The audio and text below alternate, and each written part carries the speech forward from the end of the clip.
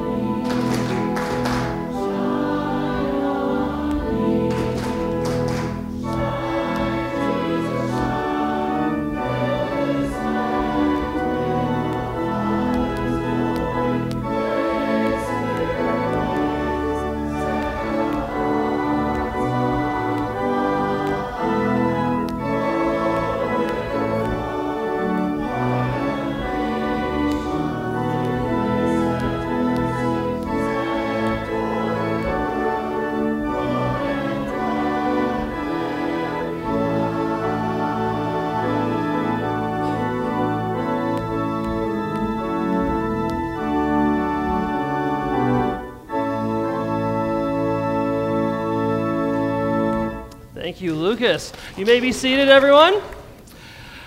Good morning, everybody. Happy Sunday. I'm Pastor Dan. It is a joy to be with you here at Brockport First Baptist. If you're new here, just a heads up, at the ends of most, if not all, of the rows, there are cards. Most of them are yellow. Some are red and green from Christmas.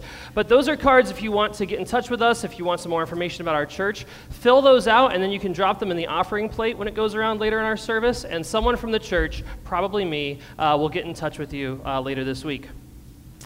We got Brockport Baptist Basics happening today after worship down in the basement. This is our class for anyone who is looking to join the church, get baptized, or just wants to learn more about us. Everyone is welcome. We're going to have childcare. We're going to have lunch. Hopefully not everyone comes because we've got lunch for about like 20. But if you're really in the mood today to talk about baptism and what it means, come on down. Join us for that in the basement. It'll start around 11:15 or so. Also, if I seem to bolt and disappear after the worship service, it's because I'm down at Basics.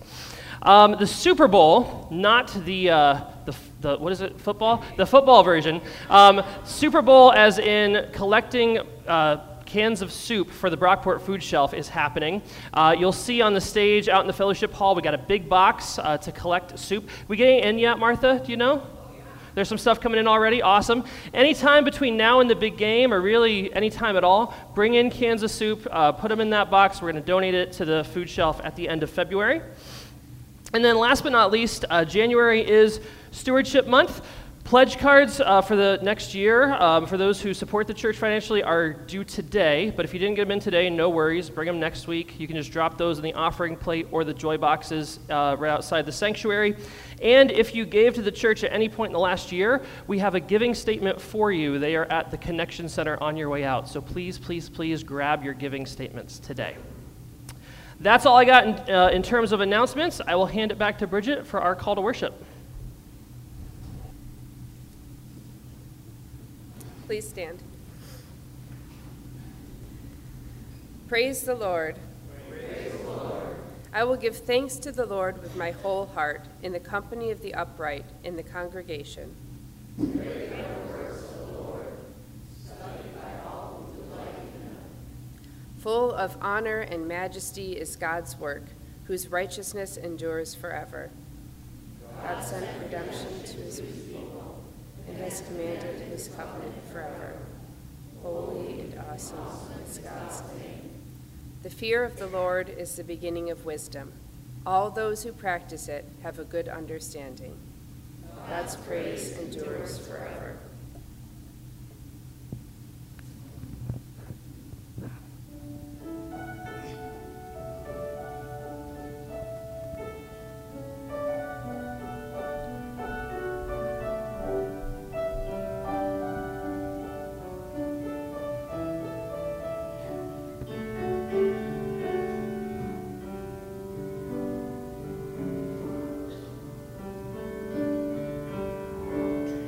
There's nothing worth more that could ever come close.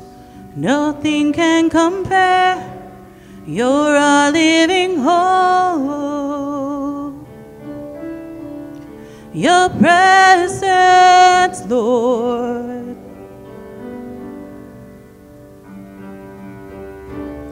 I've tasted and seen of the sweetest of loves, where my heart becomes free and my shame is undone. Your presence, Lord. Holy Spirit, you are welcome here. Come flood this place and fill the atmosphere. Your glory, God, is what our hearts long for, to be overcome by your presence, Lord.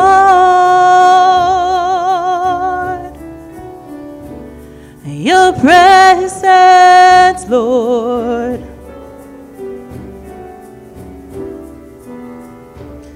And there's nothing worth more that could ever come close. Nothing can compare You're a living hope. Your presence, Lord. I've tasted and seen of the sweetest of loves, where my heart becomes free and my shame is undone. Your presence, Lord. Holy Spirit, you are welcome here. Come flood this place and fill the atmosphere. Your glory, God, is what our hearts long for, to be overcome by your presence, Lord. Your presence, Lord. Let us become more aware of your presence. Let us experience the glory of your goodness. Let us become more aware of your presence. Let us experience the glory of your goodness. Let us become more aware of your presence. Let us experience the glory of your goodness. Let us become more aware of your presence. Let us experience the glory of your goodness.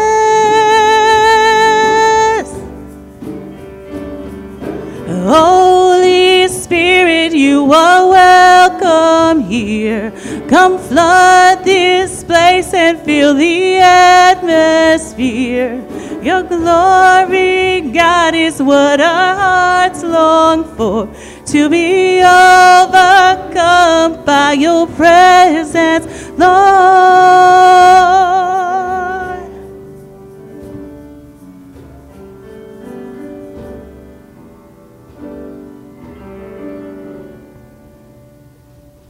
Amen.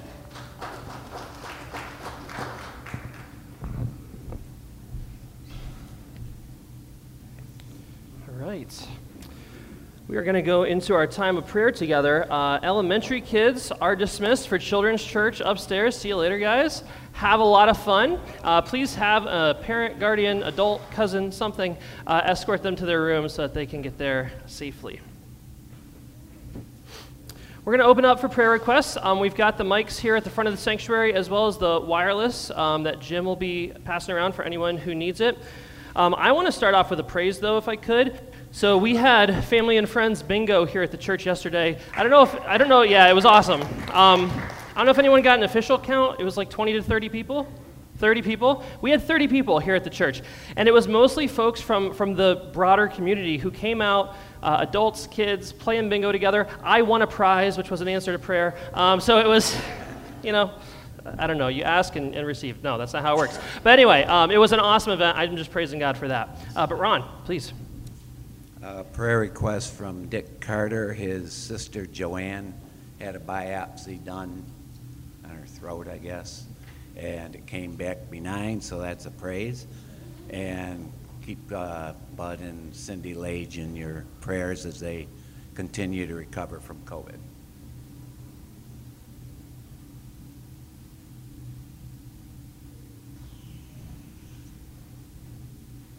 So I wasn't going to say anything yet because you talk about it and it becomes real. But it's not going to be real because I'm counting on all of you for prayers. I had my lung screening test a couple weeks ago. And there's a new spot. It's 8 millimeters. They don't know what it is. Now go back in April 11th. So from now until April 11th, I really need you guys on your knees praying for me. Absolutely. They have confirmed emphysema. There's a 10 centimeter cyst of air. I'm not worried about that because it's weird. But the 8 millimeters, We've had lung cancer in our family before, not with me, but with Dan, and he kicked his butt. And we're gonna, this is nothing, right? Right. Amen. So just please, please, please keep me in your prayers. Absolutely, Thank you. Peggy.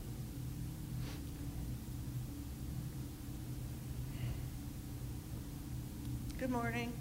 Morning.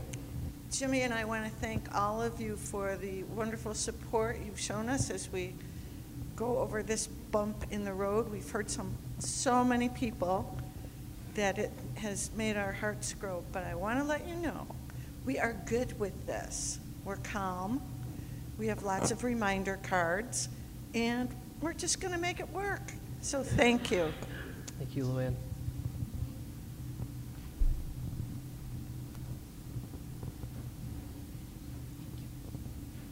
I would like prayers for my friend Barb. She was my bridesmaid almost 50 years ago.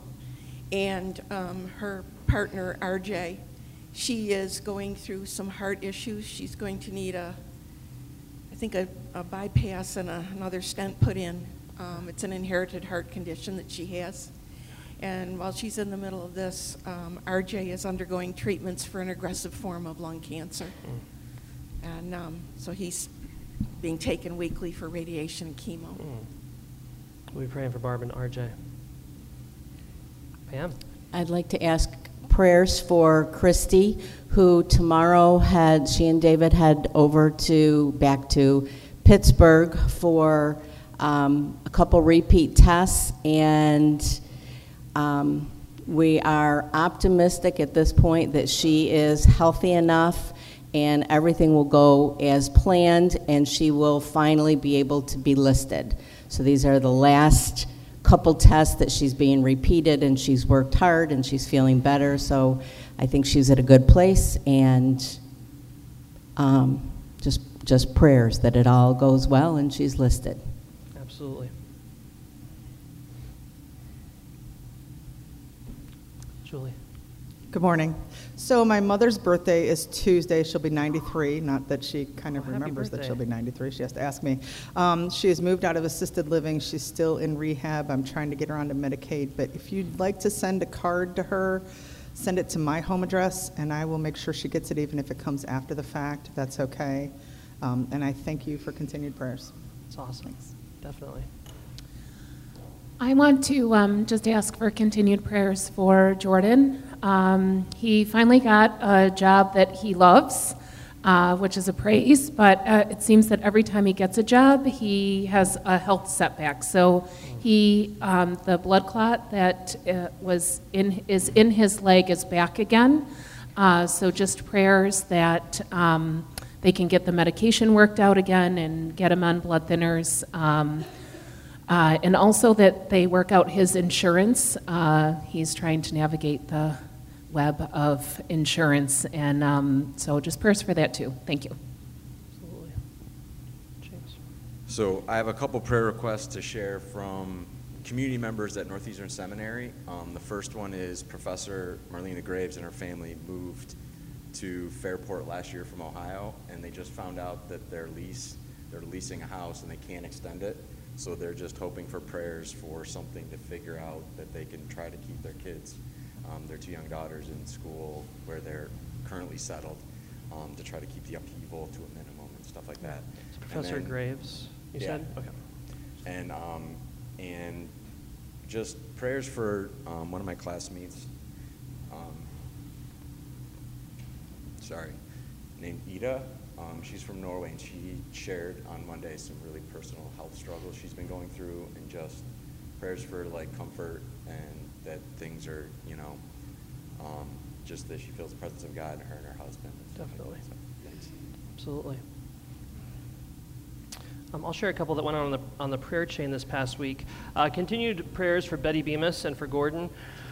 Betty has had an up and down week as she deals with C. diff and a number of other infections that have been plaguing her for a while now. I went in to see her on Thursday. She looked awesome. She is stronger now than the last time she was released from the hospital, like a month ago, which is great.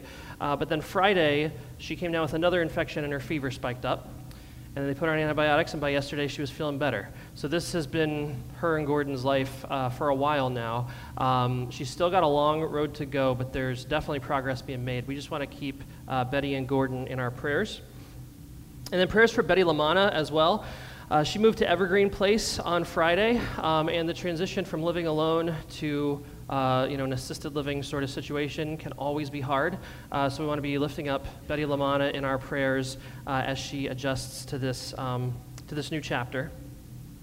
And then continued prayers as well for Hannah Roth. I don't think Hannah's here today, but she's relatively new at our church. She's been around for a couple months, and she shared a few weeks ago about a major surgery she has coming up on February 2nd.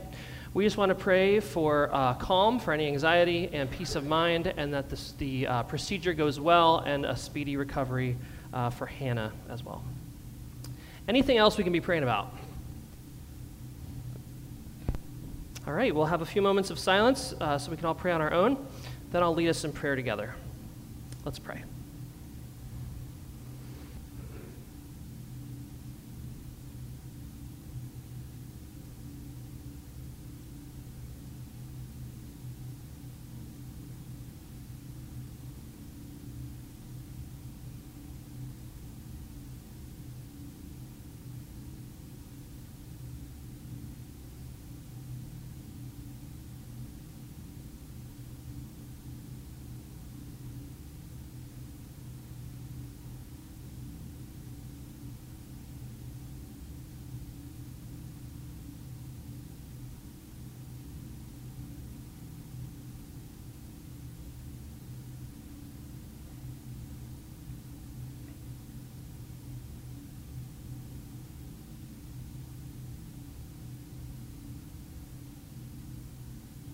Almighty God, we thank you for the love and mercy, the compassion that you show us each and every day. Lord, we confess that January has felt like a long month. We feel the joy of Christmas beginning to subside, the hopes of the new year fading away, having long left behind the light that the wise men followed. But even still, God, we are reminded of your faithfulness. We look back and we can see that you have been with us through the ups and downs, and that you are continuing to lead us forward each and every day. Help us to remember that every day is a new beginning with you. Every day brings a new set of challenges and opportunities as we navigate this life, looking to draw closer to you. God, we thank you for always being with us, always coming alongside us, leading us forward, reminding us that your time is not our time. We praise you because you alone are the Alpha and the Omega, the one who was and is to come. We lift up all the prayer requests and the praises that were shared today. We pray for all the friends and families that came out for bingo yesterday, that you would bless them. We thank you for all the amazing volunteers that helped bring that event together. We lift up Betty and Gordon, Betty LaManna, Hannah. We pray for Joanne, Bud and Cindy, Peggy and Dan, Luann and Jim, Barb and RJ. We lift up Christy and David, Helen and Julie. Pray for Jordan and Ida, for Professor Graves and their family, and for any needs that remain unspoken. Lord, give healing to all who are sick. Give peace to all who are suffering or in pain, and give your blessing to us all. We ask for these things in the powerful name of Jesus, for it was he who taught us to pray, Our Father, who art in heaven, hallowed be thy name.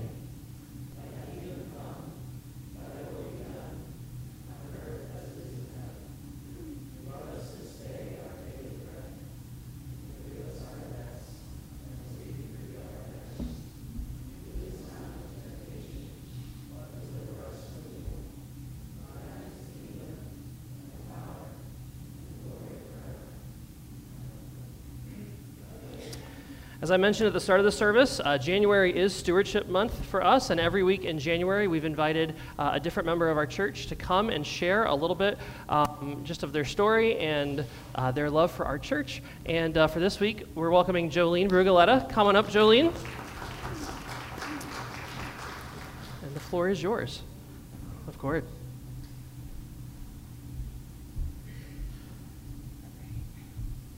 Bear with me. Can you guys hear me okay?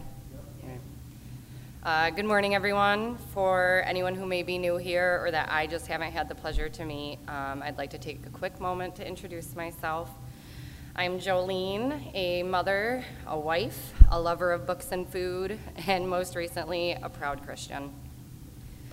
When Pastor Dan reached out to me last month and asked me to share my testimony with you, I was honestly shocked and quite anxious, which I still am.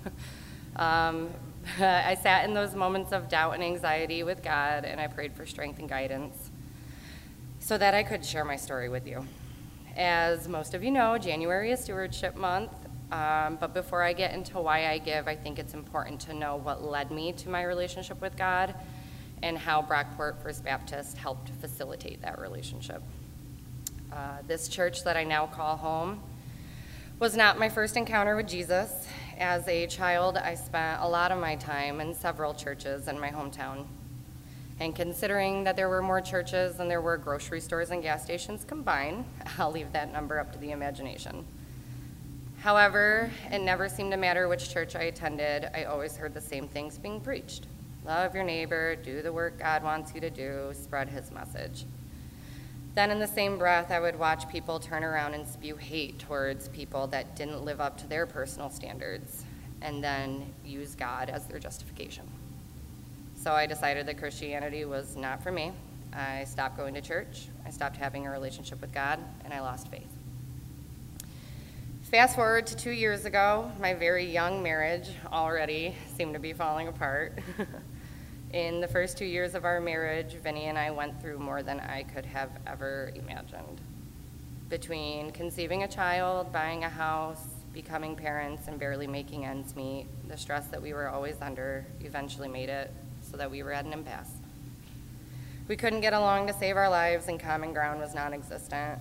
Marriage counseling helped, but only so much.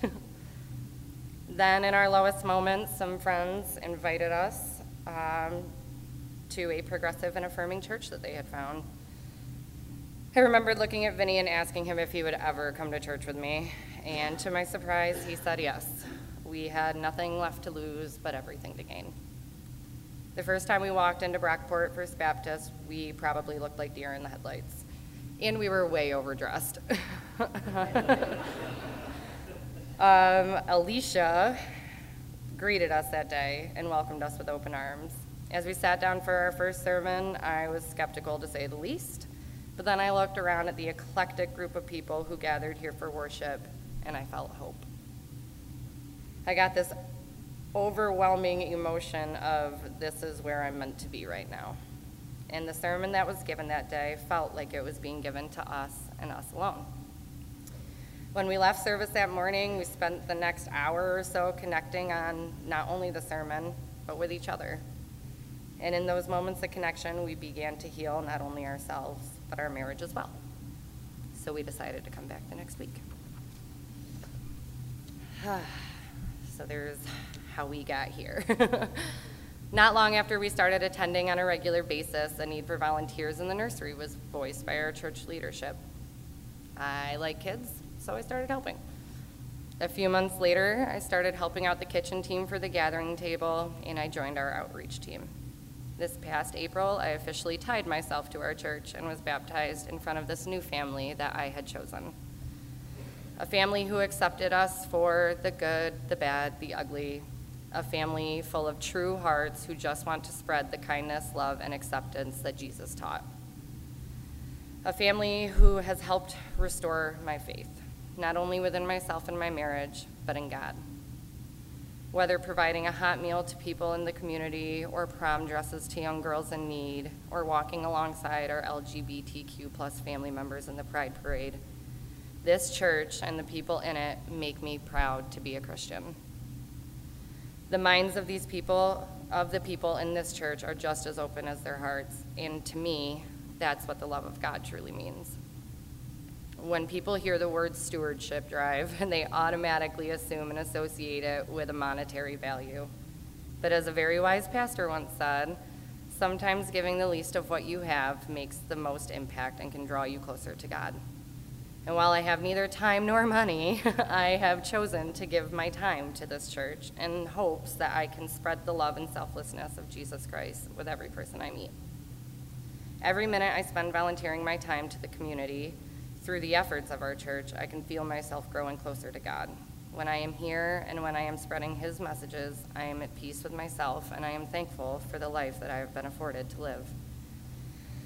I truly do not know where I would be today without this beautiful place of worship and this incredible congregation by my side. And my mission now is to spread the blessings that have been bestowed upon me to others, and I hope that you all join me in that mission with your own stewardship. Thank you.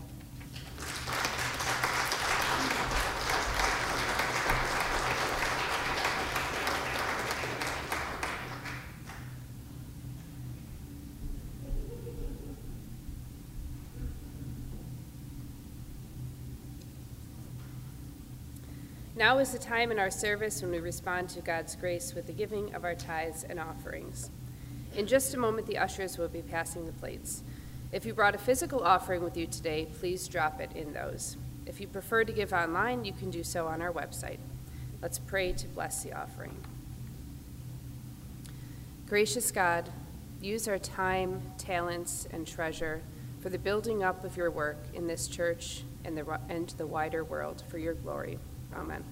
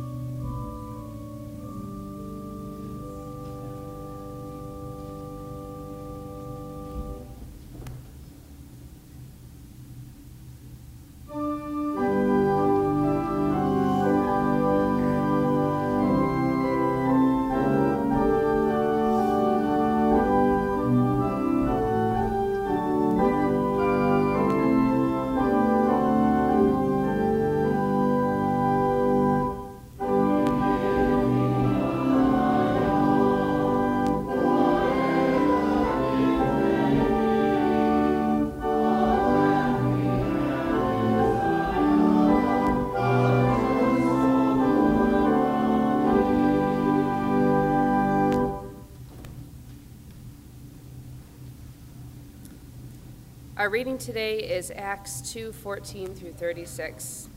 You can find this in the Pew Bibles on pages 885 to 86. But Peter, standing with the 11, raised his voice and addressed them. Fellow Jews and all who live in Jerusalem, let this be known to you, and listen to what I say. Indeed, these are not drunk, as you suppose, for it is only 9 o'clock in the morning. No, this is what was spoken through the prophet Joel. In the last days it will be, God declares, that I will pour out my spirit upon all flesh, and your sons and your daughters shall prophesy, and your young men shall see visions, and your old men shall dream dreams. Even upon my slaves, both men and women, in those days I will pour out my Spirit, and they shall prophesy. And I will show portents in the heaven above and signs on the earth below, blood and fire and smoky mist. The sun shall be turned to darkness and the moon to blood, before the coming of the Lord's great and glorious day. Then everyone who calls on the name of the Lord shall be saved. Fellow Israelites, listen to what I have to say. Jesus of Nazareth, a man attested to you by God with deeds of power, wonders, and signs that God did through him among you, as you yourselves know. This man handed over to you according to the definite plan and foreknowledge of God, you crucified and killed by the hands of those outside the law. But God raised him up, having released him from the agony of death, because it was impossible for him to be held in its power. For David says concerning him, I saw the Lord always before me, for he is at my right hand, so that I will not be shaken. Therefore my heart was glad, and my tongue rejoiced. Moreover, my flesh will live in hope. For you will not abandon my soul to Hades, or let your Holy One experience corruption. You have made known to me the ways of life. You will make me full of gladness with your presence. Fellow Israelites, I may say to you confidently of our ancestor David, that he both died and was buried, and his tomb is with us to this day. Since he was a prophet, he knew that God had sworn with an oath to him that he would put one of his descendants on the throne. Foreseeing this, David spoke of the resurrection of the Messiah, saying, he was not abandoned to Hades, nor did his flesh experience corruption. This Jesus God raised up, and of that all of us are witnesses. Being therefore exalted at the right hand of God, and having received from the Father the promise of the Holy Spirit, he has poured out this that you see and hear. For David did not ascend into the heavens, but he himself says, the Lord said to my Lord, sit at my right hand, until I make your enemies your footstool. Therefore, let the entire house of Israel know with certainty that God has made him both Lord and Messiah, this Jesus whom you crucified.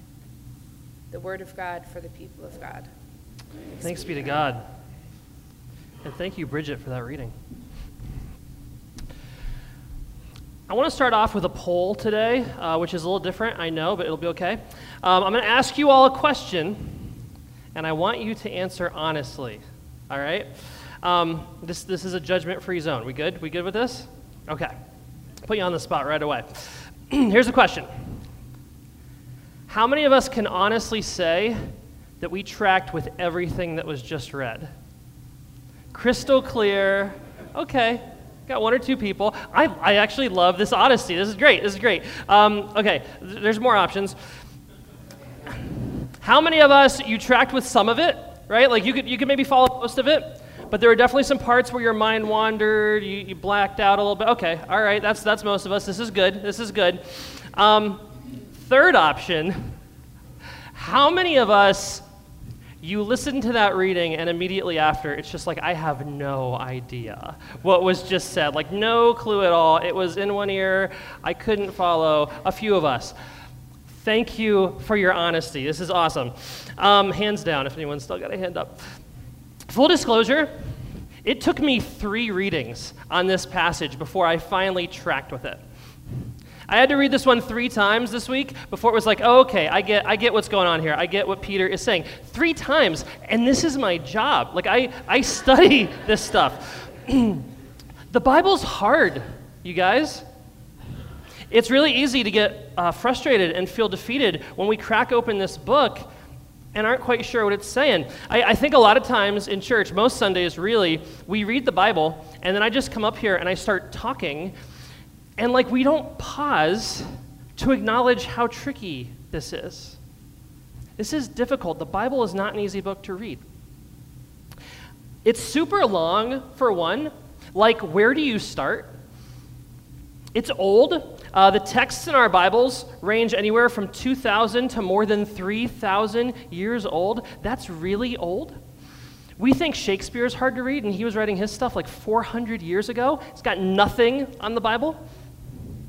The Bible can be confusing, and it's okay to acknowledge that. We need to acknowledge that more often.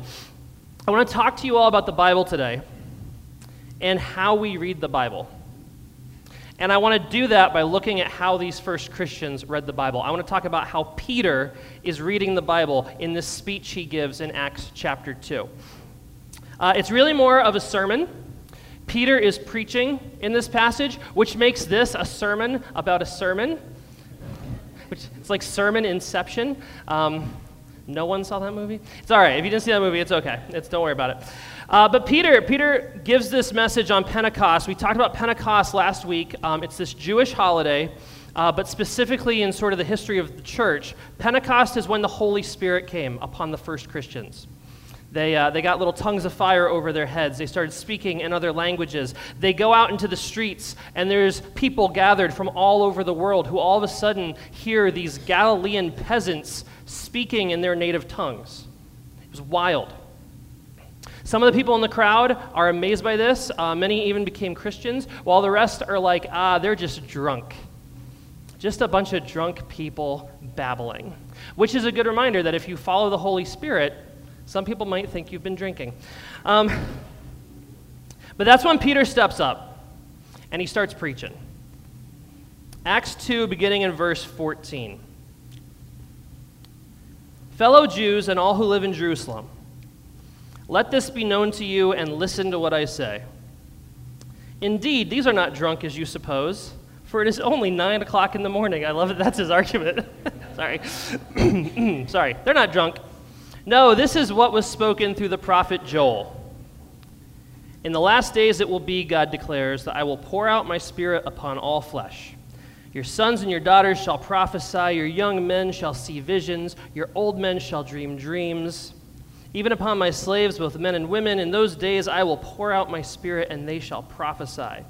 And I will show portents in the heavens above and signs on the earth below, blood and fire and smoky mist. The sun shall be turned to darkness, the moon to blood, before the coming of the Lord's great and glorious day. Then everyone who calls on the name of the Lord shall be saved. Peter is preaching. He gets a little hellfire and brimstone-y there at the end, which is awesome. Peter's preaching a sermon on some verses from the book of Joel, Joel chapter 2. Joel is one of the prophetic books from the Old Testament. It's a pretty short book. It's also a super random book. We don't read Joel very often. Joel was written at a time when the Jewish people were facing persecution. And the prophet Joel brings a message of hope to the people. He tells them that if they look to God, if they turn to God, if they trust God for deliverance, then God is going to rescue them. But more than that, God is going to send his Spirit on them. The Spirit of God will indwell them and purify them. Your sons and daughters will prophesy. The Spirit of God is going to come to cleanse these people and rescue them from their oppressors. We following the story so far? Okay. Here's the tricky part. All that stuff Joel was talking about, the promised deliverance and that persecution that was going on in Joel's day, that happened about 400 years before the time of Peter. That promise of deliverance Joel was offering had already come true. That time of persecution had ended back in Joel's day. Which means that Joel is not making a prediction here about some distant future. Like, he's not saying someday there's going to be a guy named Jesus, and he's going to die, but then he's going to come back from the dead, then he's going to float up into heaven, and then all his friends are going to be hanging out in a room, and tongues of fire are going to appear over their heads, they're going to start speaking in their languages. That's not the message of Joel. There isn't like a one-for-one prediction fulfillment happening here. Joel said this thing, and look, it's finally come true. That's not what Peter is saying. It's not what he's doing here. What Peter's doing is he's using this poem about something in the past to say something new about what's happening in his present. He's remixing it. He's reinterpreting that. I can tell that's way too abstract, though, and I probably lost just about all of you, right? Yes, I like the nods. Very good. Honesty, this is awesome. This is not a proof text. Peter's not saying, Joel predicted a thing and it finally happened. Boom, boom. Peter's saying something more like, remember what happened in the time of Joel? Remember that story from our past when God sent his Spirit and delivered our ancestors? That same story is playing out today, only now we're part of it. We are now a part of the story. Does that kind of track a little bit better? Okay. Peter does the same thing with the next couple of quotes. He quotes from Psalm 16, and he says that the words of the psalm are fulfilled in Jesus. I want to read Psalm 16 to you, kind of in context, just so you can see what this looks like. I keep the Lord always before me, because he is at my right hand. I shall not be moved. Therefore my heart is glad, and my soul rejoices. My body also rests secure, for you did not give me up to Sheol. That's like Hades, the underworld, right? You did not let your faithful one see the pit. You show me the path of life. In your presence there is fullness of joy. In your right hand are pleasures forevermore. I would submit to you again that this passage isn't actually predicting anything. It's not talking about the future. This is a poem about God's faithfulness. I keep the Lord always before me. Because of that, I rest secure. God is not going to lead me to destruction. In your presence, there is fullness and joy. You have shown me the path to life. The poet here, the psalmist, is praising God for God's faithfulness. They're not predicting anything. Peter is not using this as a proof text that proves something about Jesus. That wouldn't have made any sense. What he's doing is he's using this poem to say something new about Jesus. He's using these ancient words written hundreds of years before he was born to say something about his own day. Peter reads the Bible like he's actually part of the story. That's the shift here. That's the mind-blowing thing. Peter reads these words written centuries before he was born like they're actually talking about the things that are happening in Peter's day. He reads it like he's part of the story. Are we kind of following this at this point? Okay, good, nods. Awesome. This is radically different from how most Christians read the Bible, you guys. We do not typically read the Bible like we're part of the story. We usually look to the Bible for answers.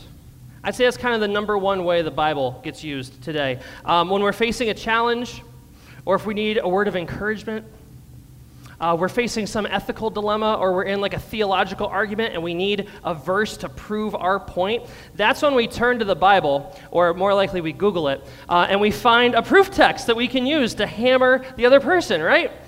And to feel better. That's reading the Bible like an answer book. In our church, like here, we tend to analyze the Bible a lot, right? Which is totally my fault. I got to own this one. We dissect the Bible. We break it down. We talk about the context, what was going on back in the day. We handle the Bible in this church the way a kid in biology class handles a frog, right? Like that's how we tend to approach the Bible. It's a very intellectual church. And that's not necessarily a bad thing, right? Like you can learn a lot about a frog by cutting it up, right? Like oh look, if I move this tendon, the leg kicks. Sorry, was that too graphic?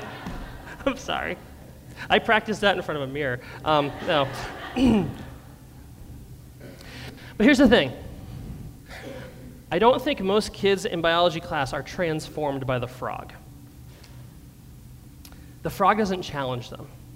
It doesn't speak to their hearts. It doesn't move them to change. There's no relationship there.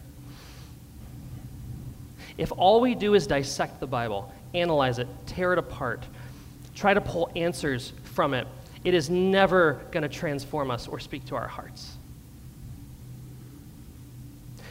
These first Christians approached the Bible in a very different way. They saw the Bible as the story of God and God's people, a story that they were part of and participating in, a story they were living out. Think about how we talk about maybe the story of our country, or the story of our church, or the story of our families as a story that we're still in, that's still being written. That is how they read the Bible, as a story that was still being written. And I've got news for you guys. We're a part of that story too. The story of God and God's people is not over. We're still in it. So with the time we have today, I want to try to do two things. And this is hilarious because this is not going to happen by 11 o'clock. First, I want to try to summarize briefly the story of the Bible so that we have a handle of kind of the broad strokes. And then I want to talk about some ways, some really practical ways we can actually approach the Bible and read it as if we're part of the story. Does that sound like a plan? Okay, let's do it. Let's dive in. The Bible in brief. I'm going to think about this. I'm a theater kid. I don't know if we have any other theater kids in here. I find Jolene awesome. Other theater kids, good. I find it helpful to look at the Bible as like a play with different acts. Okay, so this is kind of how I've organized this. And the Bible begins, as many stories do, in the beginning. Act 1, creation. We meet a loving God who creates the world, who creates the universe out of love. God stitches together the cosmos. God fills the earth with life. God calls it all good. This God we meet in the opening pages of the Bible is a relational God. God craves relationships. I would even say God needs relationships. God is looking for other beings to share God's love with and to partner with God in caring for the cosmos. So God makes human beings. God creates us in God's image as relational creatures, and God invites us to be God's partners in caring for the earth. And God calls it all good. That's page 1 of the Bible. Act 2, we Christians often call the fall. Creation rebels, or more specifically, we rebel. Human beings rebel against our Creator. We break relationship, try to empower and enrich ourselves.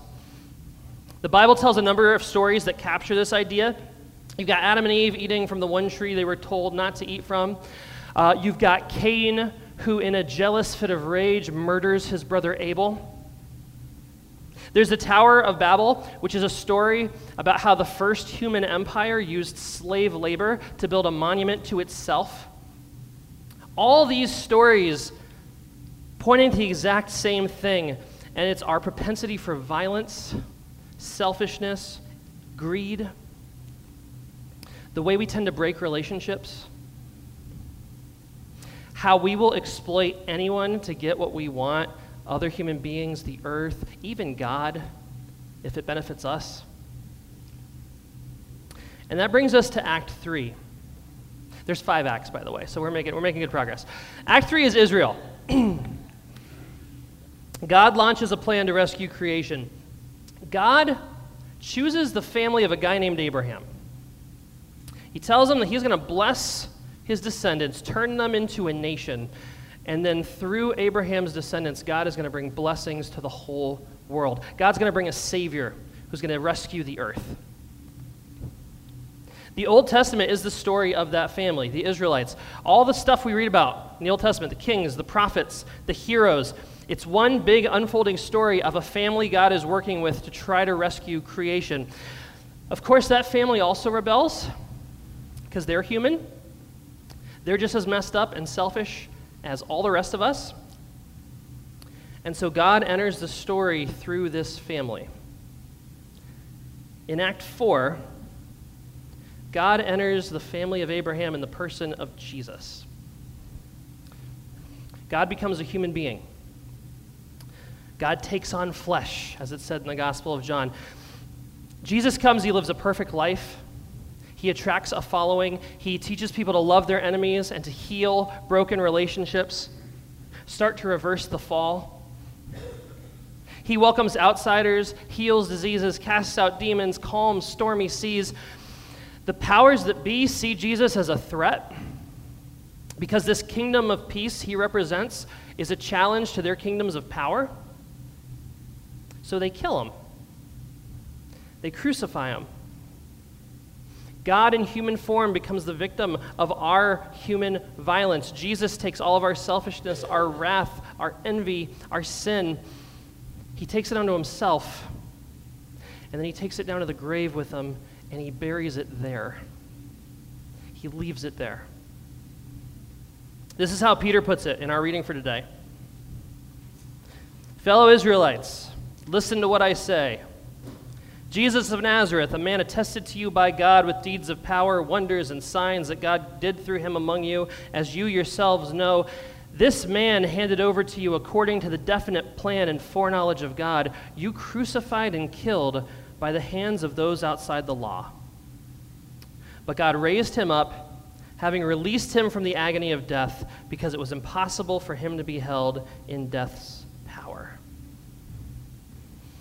Jesus defeats sin and death when he rises on the third day.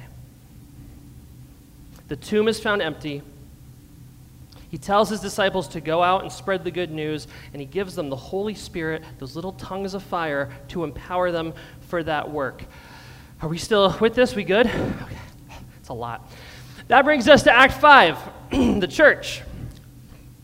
By the way, the act we still live in, just so we're keeping up. This is our act. Jesus' followers go out from Jerusalem. They start spreading the good news to all the world. The story of God and God's people is no longer a story about one family. Everyone is invited into the story. Everyone is now a part of God's family. This good news is for the whole world. It becomes a story for all people, a story that we still live in. How is that for a summary of the entire Bible? Got through it. Good. You can clap. It's fine. All that to say, reading the Bible might not be about finding the right answers. Way more important is finding ourselves in the right story when we approach the Bible. The Bible gives us a narrative that can reshape our lives if we let it. And there are some very practical ways we can do that. So let's talk about that. Let's end on some of these practical ways to approach the Bible. If you want to read the Bible like you're part of the story, the first step is to know the story. Like, that's really helpful. Memorize those 5 acts. Creation, fall, Israel, Jesus, church. Creation, fall, Israel, Jesus, church. Creation, fall, Israel, Jesus, church. I think that to myself sometimes when I'm reading the Bible. I'm like, where the heck am I? It's super helpful to have that framework.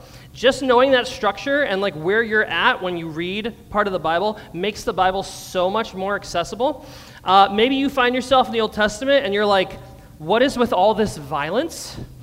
What is all this terrible violence doing in my Bible? Well, is it a fall story? Is it showing us the terror and the horror of human violence? Is it part of Israel's story and showing us the struggle of God's people actually trying to be faithful with God? Just having that framework makes it easier to locate yourself. Maybe you're in the New Testament reading about the church, conflict between the disciples, Paul reaming out some church somewhere about how they're not doing things right. That sounds like a lot of churches I know. That sounds like our time. This Jesus thing is tricky. Just being able to locate yourself in that narrative makes the Bible infinitely more accessible. That's one thing we can do, is know the story. More importantly, though, is to actually read the story. Read the Bible, you guys. I'm not going to take a poll and ask who here actually reads the Bible. It would be too depressing. But read the Bible. You don't have to tackle the entire thing. That's the good news. It's not a race. Pick one book from the Bible and start reading. Get absorbed in the plot. Get absorbed in the lives of the characters. Read the Bible like you would read any other story. Get into it. If you're new to the Bible, and this is something I recommend for anyone who follows Jesus, I would recommend starting with the Gospels. Matthew, Mark, Luke, and John, the 4 books about Jesus in our Bibles. They're right in a row. Go to the table of contents. Can't miss it. And I know I've said this in at least a dozen sermons. I feel like this is like a monthly thing. Read the Gospels, read the Gospels, read the Gospels. but it bears repeating. As followers of Jesus, we should be reading the Gospels. Put a Bible next to your bed. In a translation you find somewhat readable. Stick a bookmark at the Gospel of Matthew, and then either at night before bed or in the morning when you wake up, just read a little bit of the Gospels. A couple sentences, a page, a chapter. Again, it's not a race. Just put yourself in the story. After you knock out Matthew, read Mark, then read Luke, then read John. It could take you a few months to go through it all. It could take you 10 years. Doesn't matter. Get in the story. Another approach, while we're reading the Bible, is to meditate over it. Pray over it. When you hit a section that you don't understand, go back and reread it a bit slower. Then sit with a cup of tea and think on it. Go for a walk. That's meditating on Scripture. Take your confusion in the story to God. If we meditate on this, things are going to open up. We're going to see stuff we missed before. God is going to do stuff in us as we read this story. Use your imagination when you read the Bible. Read the Bible imaginatively. I like to imagine myself as a character in the story. Don't always imagine yourself as Jesus, though. That's something I talked to a therapist about. But when you read the crucifixion account, imagine you're one of the women at the foot of the cross. What do you see? What do you hear? What does Jesus look like? What is he saying to you? Put yourself in the story. Imagine you're one of the male disciples hiding in a room somewhere. What are you thinking? What are you praying about? What are you feeling? If you're the thief on the cross or the soldier next to it, go in those different characters and meditate on that. Put yourself in the story. These are all different ways to imagine ourselves in the story, to ground ourselves in this story until we start to see it as our story. Because I guarantee the more you do this, the more you read it, the more you meditate on these stories, you are going to start to see your life as a part of God's story. These centuries-old words are going to start to reframe your life. You're going to be challenged to love your neighbors, to heal broken relationships, to turn away from violence, and to see all the challenges of the world around us a lot differently. I talk about immigrants and refugees a lot in here. That's because most of the characters in our Bibles are immigrants and refugees. Our heroes in the faith, whether it's Moses, David, Abraham, Ruth, Jesus, Mary, and Joseph, at some point in the story, they are refugees. How can we ignore the refugees in our own midst? How can we mistreat them if we're part of this story? I talk a lot about criminal justice reform. It's because I follow a Savior who was failed by the criminal justice system. Jesus was publicly executed. There was just a public execution days ago in the news. That should move us if we're part of this story. Especially because Jesus said, whatever you do to the least of these, you do to me. Remember the beats of this story. Creation, fall, Israel, Jesus, church. Put a Bible by your bed and start reading. Pick a book. Meditate on it. Pray over it. Imagine yourself in the story. If you open your heart and your imagination to being formed by the Bible, God is going to honor that, and it can absolutely change your life, just like it did for Peter and the first disciples. Let's pray.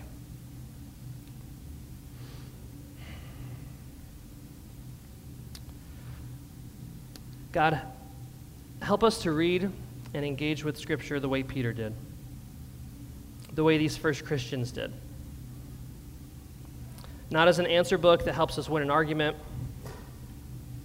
or a historical text to be analyzed and dissected. But God, help us to see ourselves in this story. Help us to root ourselves in it until we become part of it. In Jesus' name, amen.